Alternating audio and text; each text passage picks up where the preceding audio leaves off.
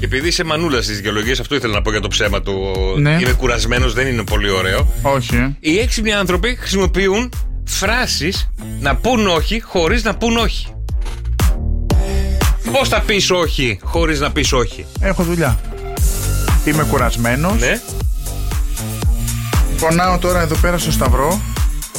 Πεθαίνει. Θες να παθαίνω έμφραγμα? Μάτι. Ξέρεις να ξεματιάζει Βασίλη, ξέρεις. Πες ναι ρε, εγώ όλους έτσι μου λένε ξέρεις ματιάζει, λέω. Και λέω, απορροφηγμένος είσαι. Καλέ, λες να παθαίνω έμφραγμα? Το έχουμε ζωντανά τουλάχιστον. Οι κάμερες γράφουν. Περίμενε. Έκτακτο δελτίο ειδήσεων. Καλέ, πονάω όντως. Κάθε φορά που λέω είδηση παθαίνει έμφραγμα, παθαίνει κάτι ή λογοδιάρεια. Εδώ. Ψόφα ρε να είσαι.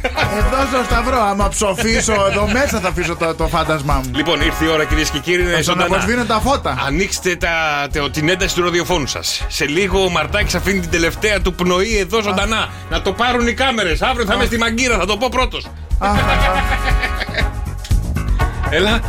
Έλα, Κώστα. Στη μνήμη του Κώστα θα παίξουμε ένα τραγουδάκι. Οι γιατροί πάνω στα Χριστούγεννα. Τη βγάζει, δεν τη βγάζει. Ρε Κώστα, μας κατατρώμαξες ρε Κώστα, λέει η Κατερίνα. Θα σταματήσω τη διατροφή. Αν είναι να πεθάνω, θα πάω χορτασμένος. Ναι. Άσε χτύρα από εκεί κάτω και τρώω μπρόκολα και φλακίες να πούμε. Η αρετή μας λέει δεν φτάνουν οι παιδιά 3 ώρες. Θέλουμε κι άλλο. Άι Μαρή και εσύ θα φάμε τη ζωή μας εδώ μέσα. Στα Χριστούγεννα καρτάκι. Τη βγάζει, δεν τη βγάζει. Εντάξει, να κάνουμε διασκευή, δεν τη βάζουμε. Γιώργος και Κώστας. Κάθε απόγευμα στις 5. Άκουσέ τους και στο lalala.gr. Σοκ FM 104,8.